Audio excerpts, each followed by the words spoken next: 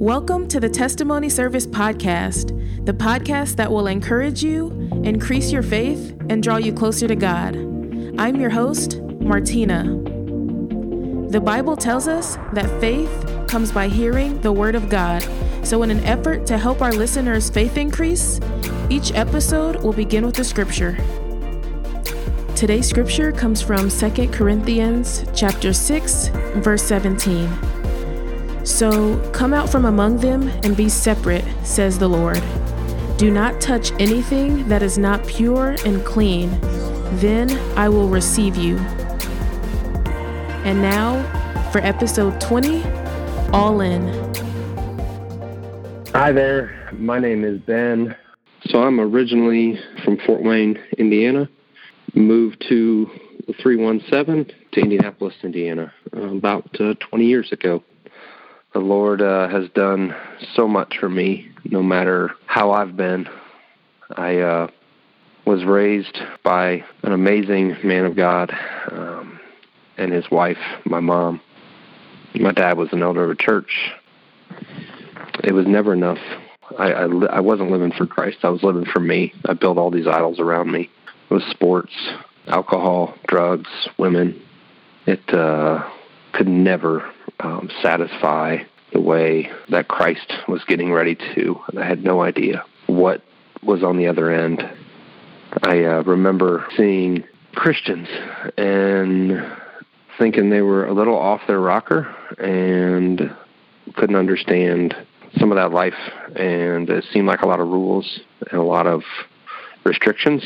And back up a little bit, my dad was military before he found the Lord, and so I was raised in somewhat of a strict home until he found the Lord. And then he found the Lord's mercy and grace, and it wasn't as much, but that was where it started, those strict guidelines. So in my mind, I thought, well, that means I'm going to have to be perfect, and there's no way that I can be that. So I continued living my life until that one day when I was 18 years old. I was a senior in high school. I'll never forget it. I had partied the night before, went to my parents and told them I had messed up, and I want to talk to the pastor, because there was a young pastor that was full of energy and full of the Spirit, as I found out now, full of God's love and His joy, and just had a way about him that I had no idea why. And so I wanted to talk to him, just to talk through everything I had going on. And we said the Lord's Prayer together at my parents' house. That's when Jesus entered into my heart. And that amazing day, oh wow, everything dropped. All my shame, all my anger, anything I had going on, I was free. All the chains were gone. And wow, I just simply had to ask for forgiveness for everything I'd done and ask for Him to come into my heart and make a home, and that I would be His for the rest of my days. And man, what an immediate change. I got rid of most of my CDs that I had been listening to. I didn't want to listen to, at the time, 90s rap from the secular side. Just the message it had. Not what I was about anymore. I wanted something different, because the desire in me was after God's heart and not my own anymore, and not of the world. And I went out and tried to change all my friends. I tried to help them all, everybody that I'd partied with before. And then all of a sudden, I was the weirdo. I was the different one. And instead of letting God lead and the Spirit lead, I tried so hard. By nature, I'm a fixer. I love people, and I want to see the best for them. And so many times I tried on my own, and I didn't let the Spirit lead me. And eventually, after about 6 months to a year, it started fading out. My light started fading out. I didn't surround myself with the right group of people. And sure enough, I was back to that way of living. Every once in a while, I would come back to God. I wasn't all in. I just wanted to dip my toe in, or I just wanted to go to Him when things were going really bad, or when somebody passed away. I didn't want to fully commit.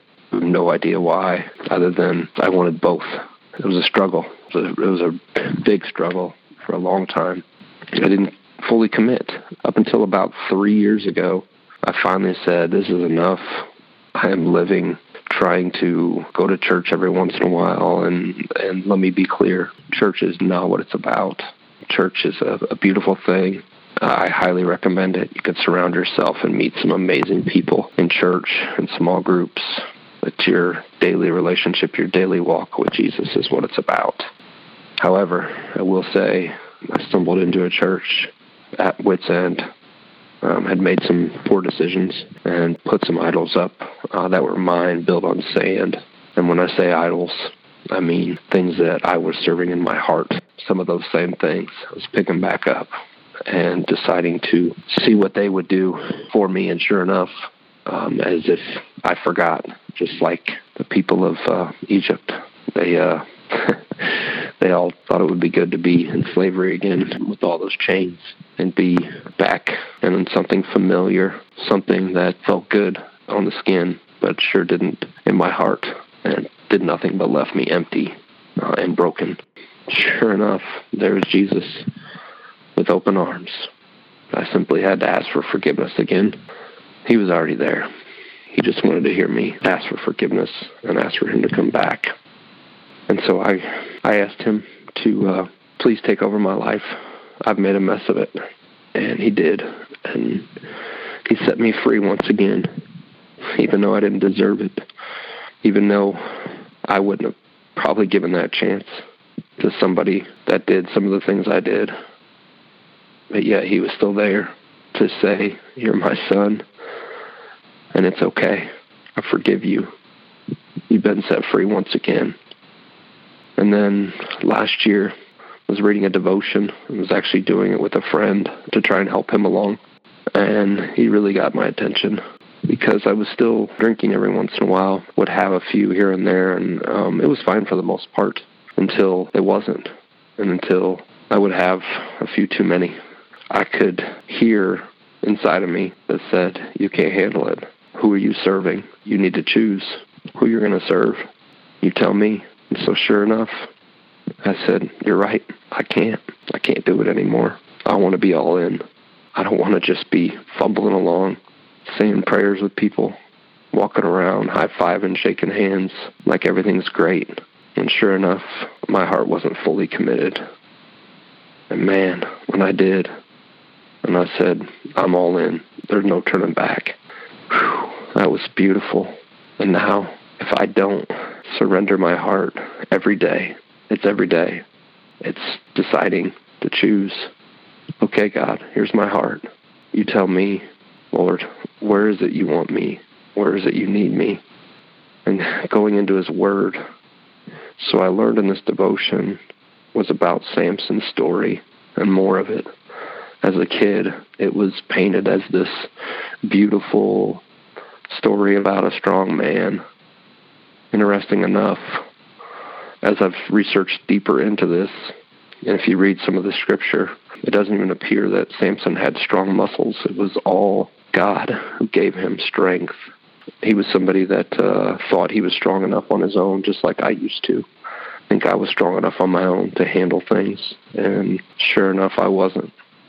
But God, and he stood up, and he's fought my battles for me. I've learned about 4 weapons that I have that God has given me, and that is the Word of God, the blood of Jesus, or the Word of Jesus, Jesus' name, his name, just proclaiming his name. When you have that temptation come against you, when you're feeling not strong enough to fight it, there's that verse that says, I can do all things through Christ who strengthens me. That was my dad's life verse, and I didn't realize why until last year. All things, not just some rah-rah thing before we go out on the field and play a game or something to make us feel better for the moment. All things through Christ who strengthens me. Those 4 weapons, again, are the blood of Jesus, the name of Jesus, the Word of God is a huge one, and for me, worshiping him.